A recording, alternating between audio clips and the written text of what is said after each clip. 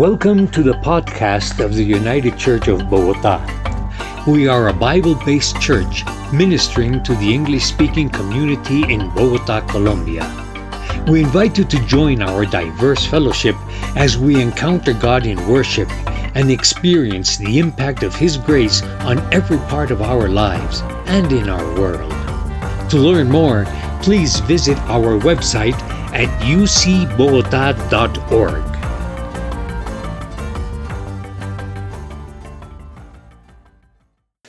I invite you to open your Bibles to 1 Corinthians chapter 11. If you don't have a Bible with you, there's a few in the chairs that are in front of you. You can turn there in your phone or whatever copy of God's Word you have as well. It should all be the same. We are continuing our series that we began several weeks ago, looking at the topic of worship. And those of you who may be new and here with us for the first time, or at least not at the beginning of this series, we've seen over the past several weeks what worship is, that it's a meeting between God's people, that's us, and God as our covenant keeper and who reestablishes the covenant relationship that He has with us in worship. We've seen how our worship service follows a particular structure each week as we begin to be invited into His presence and recite the regular pattern of praise and confession and assurance. How after that God comes to us with His Word and teaches us and shapes us and forms us. And then today we're going to look at the last sort of major section of our worship service, and that focuses on the Lord's Supper. It might seem a little weird to us today, but the topic of the Lord's Supper or communion or the Eucharist or whatever it's been called in the past has been one of the most controversial topics throughout all of church history. And churches over the past 2,000 years have practiced this celebration in a number of different ways, according to a number of different biblical convictions. And this morning, we're not going to be able to answer all those questions, clearly. We've got just a few minutes together. But my goal for us as a church is that we would have the most basic and most important aspects of what this meal means for us as a church in our minds as we come and celebrate it every week here at UCB. We celebrate it every week here, and so it's important for us to understand what it is. What does God mean to teach us through it, and how does He want us to respond to it? And so our passage this morning comes in 1 Corinthians chapter 11, where the Apostle Paul is dealing with some problems that arise about the Lord's Supper in the early church. And so we'll begin reading at verse 17. This is God's Word. But in the following instructions I do not commend you, because when you come together, it is not for the better, but for the worse. For in the first place, when you come together as a church, I hear that there are divisions among you. And I believe it in part, for there must be factions among you in order that those who are genuine among you may be recognized. When you come together, it is not the Lord's Supper that you eat. For in eating, each one goes ahead with his own meal. One goes hungry, another gets drunk. What? Do you not have houses to eat and drink in? Or do you despise the church of God and humiliate those who have nothing? What shall I say to you? Shall I commend you in this? No, I will not. For I received from the Lord what I also delivered to you, that the Lord Jesus, on the night when He was betrayed, took bread. And when He had given thanks, He broke it and said, "This is my body, which is for you. Do this in remembrance of me." In the same way also He took the cup after supper, saying, "This cup is the new covenant in my blood. Do this as often as you drink it in remembrance of me. For as often as you eat this bread and drink this cup, you proclaim the Lord's death until He comes. Whoever therefore eats the bread and drinks the cup of the Lord in an unworthy manner will be guilty concerning the body and blood of the Lord. Let a person examine himself then, and so eat of the bread and drink of the cup. For anyone who eats and drinks without discerning the body eats and drinks judgment on himself. That is why many of you are weak and ill, and some have died. But if we judged ourselves truly, we would not be judged. But when we are judged by the Lord, we are disciplined so that we may not be condemned along with the world. So then, my brothers, when you come together to eat, wait for one another. If anyone is hungry, let him eat at home, so that when you come together, it will not be for judgment. About the other things, I will give directions when I come. This is the word of the Lord. Let's pray. Father, we pray that you would help us to understand this passage written so many years ago, but yet valid and relevant for us even today. Apply it to our hearts and our lives so that we might rejoice in this great gift that you've given to us. In Jesus' name, amen. A man named Brian Chappell, who's a pastor in my denomination back in the States, tells a story about one of the early churches that he served as a pastor. It was the church's tradition that the elders' wives would bake the communion bread every week. And the recipe that they'd used since the very beginning of the church, the sacred recipe, right, had a lot of sugar in the bread. And so the bread was like this sweet bread, which was lovely, right? Until after the service, all of the kids who didn't take communion during the service because they hadn't made a profession of faith yet, all the kids would run to the front of the sanctuary and fight each other to get a hold of the last bits of the communion bread that had been left over by the congregation. Well, some in the church said, maybe this isn't the best thing. We've just had communion. It's a solemn occasion. And then all these kids run up and they fight each other and are wrestling over the rest of the bread. Others said, you know what? We shouldn't worry about that because this is a great way to teach our kids about the sweetness of Jesus. Right? Eventually someone said, you know what we need to do? We need to tell the elders' wives that they need to change the recipe for the bread and put less sugar in it so that it's less tempting for all the kids.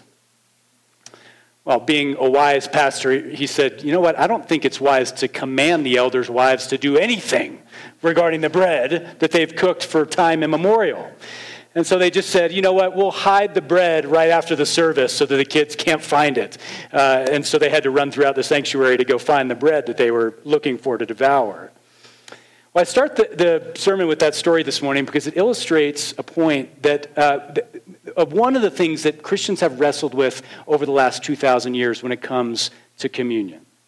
All Christians can agree that the celebration of communion ought to be a regular part of the church's life in some way, but still disagreements remain in every corner. How often should we celebrate it? Should we come forward or should we pass it out? Should we drink wine or should we drink grape juice? Should we take it all together or should we take it each personally?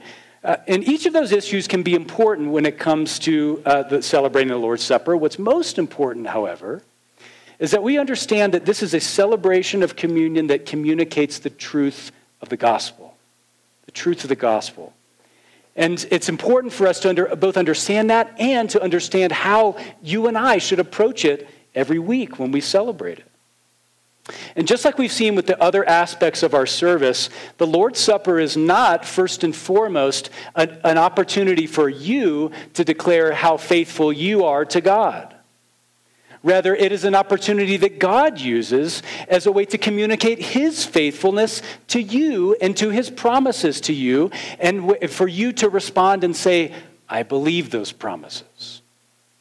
And so if that's the case, if this is a gift to us from the Lord, how should we respond each week? What should be going on in our hearts and in our minds as we come to take communion each week?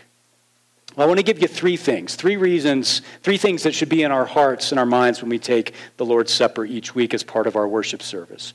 First of all, because the Lord's Supper is God's gift to you, we need to approach it with reverence.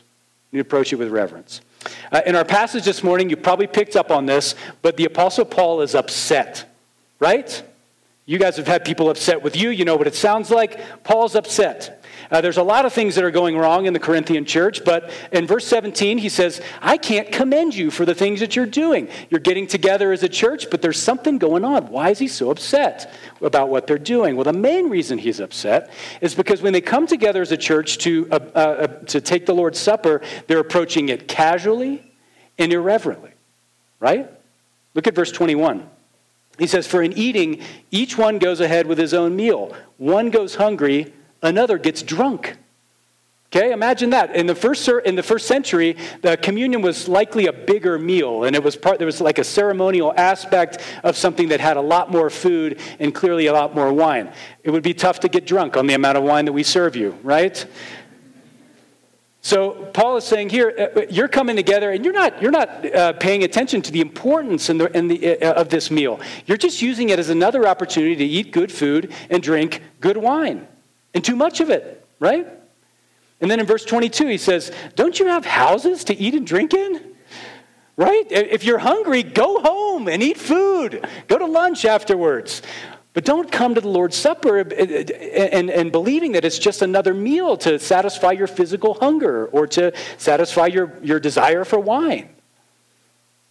And friends, many Protestant Christians today see the Lord's Supper as something that really isn't all that important.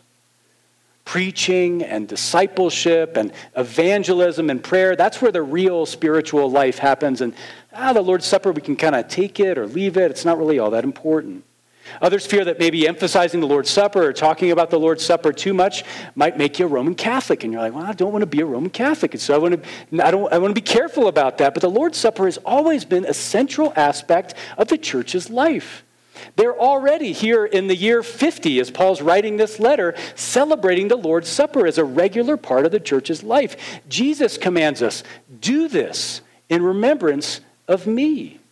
In Acts chapter 2, we read that the church devoted themselves to the reading of the scriptures and to the fellowship and to the breaking of bread, an early reference to communion. And here we see Paul devote a whole section of his letter to dealing with abuses about the Lord's Supper. And so remember, Paul's not writing an email that can just go on forever. He's writing a letter on papyrus, and so every word that he writes is valuable. And so this is important to Paul to deal with this, and it should be important to us. And what it means is for us is that we ought to think carefully about the Lord's Supper. We can't just say, well, that's not important, or those are debates that someone else should have, and I'm not really all that important. I'm not really all that concerned. We shouldn't just do it on autopilot every week. It shouldn't be something that's just, well, that's just something that we do. No, we should approach it reverently. We should approach it carefully. We should approach it conscientiously. So that's the first thing that should be going on in our hearts. But the second I want you to see is that because the supper is God's gift to us, we must approach it with faith. We need to approach it with faith. The benefits of God's promises to us in the Lord's Supper aren't automatic. They're not magical, as if, this bread turns into something magic, dust or whatever, that if you eat it, you get God's blessing. No, the benefits that God promises through the Lord's Supper must be mixed with faith. That is, trust in Jesus Christ and trust in the one to whom all of these elements point. And because if we don't do that, if we don't mix it together with faith, it can actually be detrimental to our spiritual health. Why? Because we are doing something with our actions that may or may not be true in our hearts. And it divorces what we believe from what we do, which is not a good place to be. Where do we see that here? Well, look at verse 23.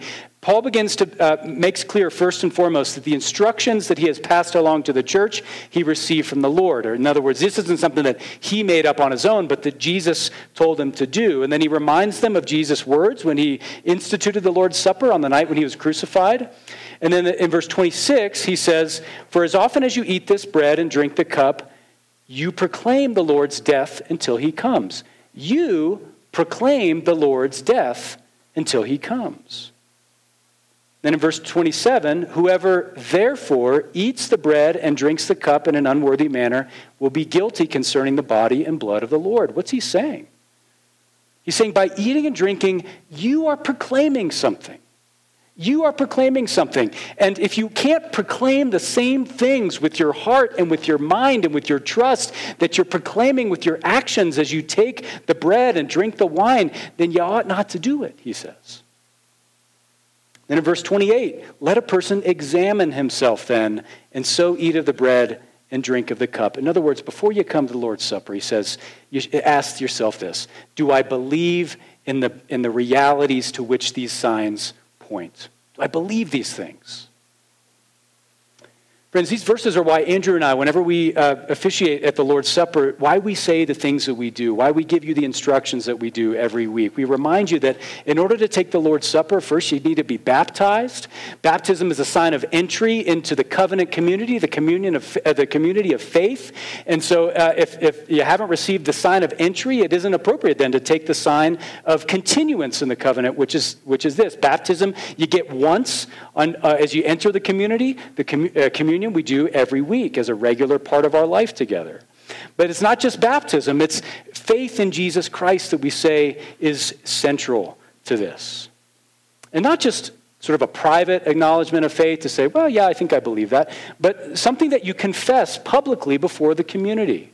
Every so often we have new members join and they take vows and they say, yes, I believe these things. And this isn't something that I'm going to keep quiet, but it's something that I'm willing to stand up in front of all of you people and say, yes, I believe these things. And I'll live in accordance with them. And so let me apply this briefly just to a couple of different groups of people. If you're a young person who's grown up in the church, before you come to the Lord's Supper, be baptized if you weren't baptized as an infant, if that was part of your tradition.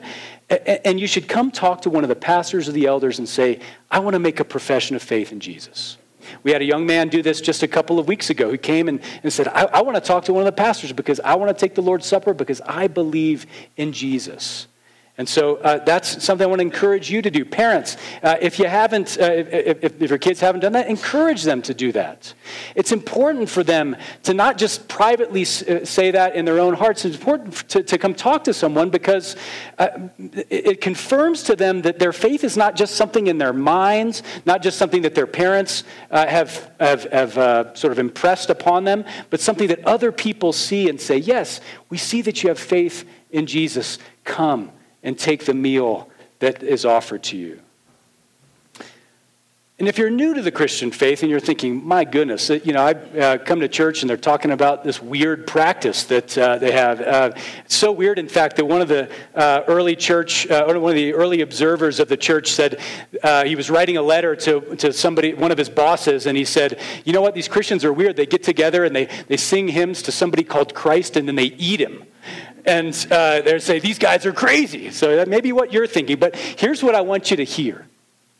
I want you to hear God's gracious invitation to come and believe and to come sit at his table.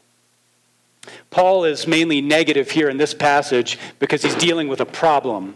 But I don't want that to overshadow the main message because the Lord's Supper, like any other feast of food, is designed to woo you to the Father whose table it is, to woo you to come taste and see that the Lord is good.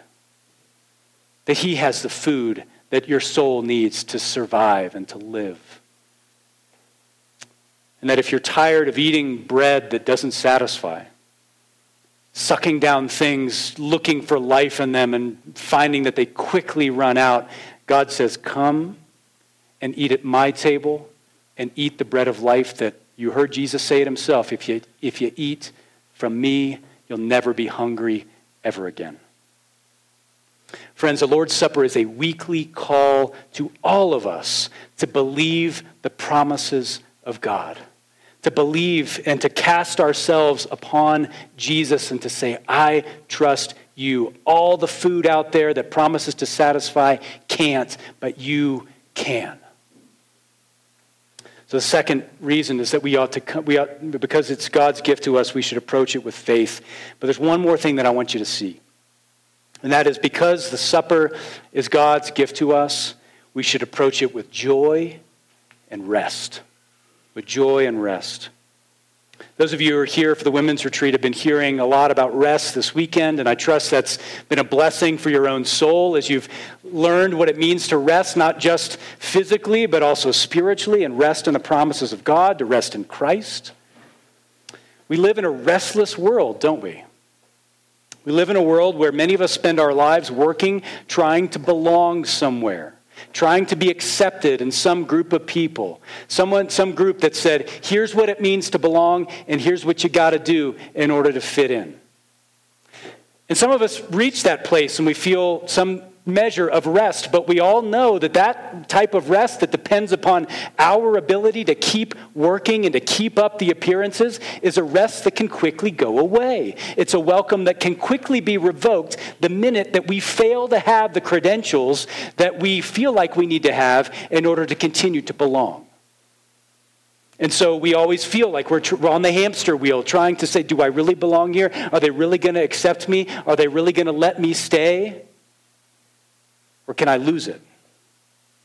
And friends, the Lord's Supper is a sign not only of Christ's sacrifice on the cross for us, it also gives us a taste of the meal in heaven to which God has invited us. A place at the table that Christ has secured for you through his perfect work in his life and in his death and in his resurrection. It's a meal that we will be able to partake of eternally. Paul says that when we eat and drink in faith, we proclaim the Lord's death until he comes. Why does he add those words, until he comes? Because one day this supper is going to be unnecessary. It's going to be unnecessary because we're going to be sitting at the table to which this small taste points. And God is going to pull up a chair for you and to say, here, welcome, sit down, my child, and let me serve you the bread of life that will never fade away. John, when he sees heaven, God shows him a feast. And he says, blessed are those who are invited to the marriage supper of the Lamb.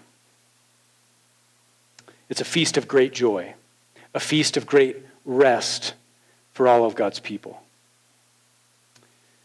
One of my favorite little short stories is a story called Babette's Feast. Some of you may have read it. It's published back in the 1950s in Danish, and it tells the story of a woman named Babette who is French, and she was the head chef at the most expensive, most exclusive restaurant in Paris. But she was exiled from France and finds herself in Denmark, living in the midst of a very serious, very strict religious community. And she serves as the chef, but a cook, more accurately, of these two sisters who never smile and who never eat anything nice. They eat like dried fish and things like that. They think, well, that's about as fancy as it gets in their community. And so Babette, dutifully serves them food from time to time and tries to upgrade their cuisine a little bit, but not too much because he doesn't want to upset the strict religious guidelines, right? Well, one day Babette gets news that she has won the lottery in Paris. And so she gets that word, and she tells her bosses, her two sisters, she says, guess what? I won the lottery, and I'm going to throw you a feast. And so she gets her winnings, and she buys a bunch of fancy food, buys quail, and buys a big turtle, and the sisters are horrified, like, you're going to cook that turtle for us? And she says, oh yeah, get ready. So she throws them this wild and lavish feast, the best that from her days back in the fancy restaurants in Paris. And as these strict people sit down to the meal, and they're barely cracking a smile, as they begin to eat, they begin to come to life. And as they begin to eat, the people who had been at odds with one another start to forgive one another. The long-lost romances that had been gone cold many years ago begin to be rekindled as they begin to eat this lovely meal together. At the end of the story, the sisters assume that Babette's going to go back to France and live off the rest of her winnings. And Babette tells them, I don't have anything left. Spend it all on the meal. One of the sisters with tears in her eyes says, Babette, in paradise you will be the great artist God meant you to be. Oh, how you will enchant the angels. Friends, God the Father has spent it all on this feast. He laid down the life of his own Son to guarantee a place at this table for you, to guarantee a place at this table for me, and for all those who will put their trust in the one to whom these signs point. And so, friends, if you feel left out, if you feel unwelcome, if you feel like the rest that you enjoy is precarious because it all hangs on you, come to the table. Come to the table and rest. Come to the table and find the joy that God lays out for you in this feast. And know that it only points you to a greater feast yet to come, that all of us will enjoy who put their faith in Jesus. And blessed are those who are invited to the marriage supper of the Lamb. Let's pray. Father, we rejoice in the fact that you are our hosts. You lay out a meal for us. You lay out the goodness of Jesus on this table, and you invite us to come and to sit at your table and to be fed by you. What great mystery that is. And so, Lord, as we feel unwelcome, as we feel unworthy to sit at your table, remind us that, yes, we are unworthy to sit at your table, but you have qualified us by the power of Christ to sit here. And Lord, may it be a blessing to our soul. May we eat and drink and taste and see that you are good. For it's in Christ's name that we pray. Amen. Thank you for listening to our podcast. If you would like more information or would like to support the ministry of UCB, please visit our website at ucbogota.org.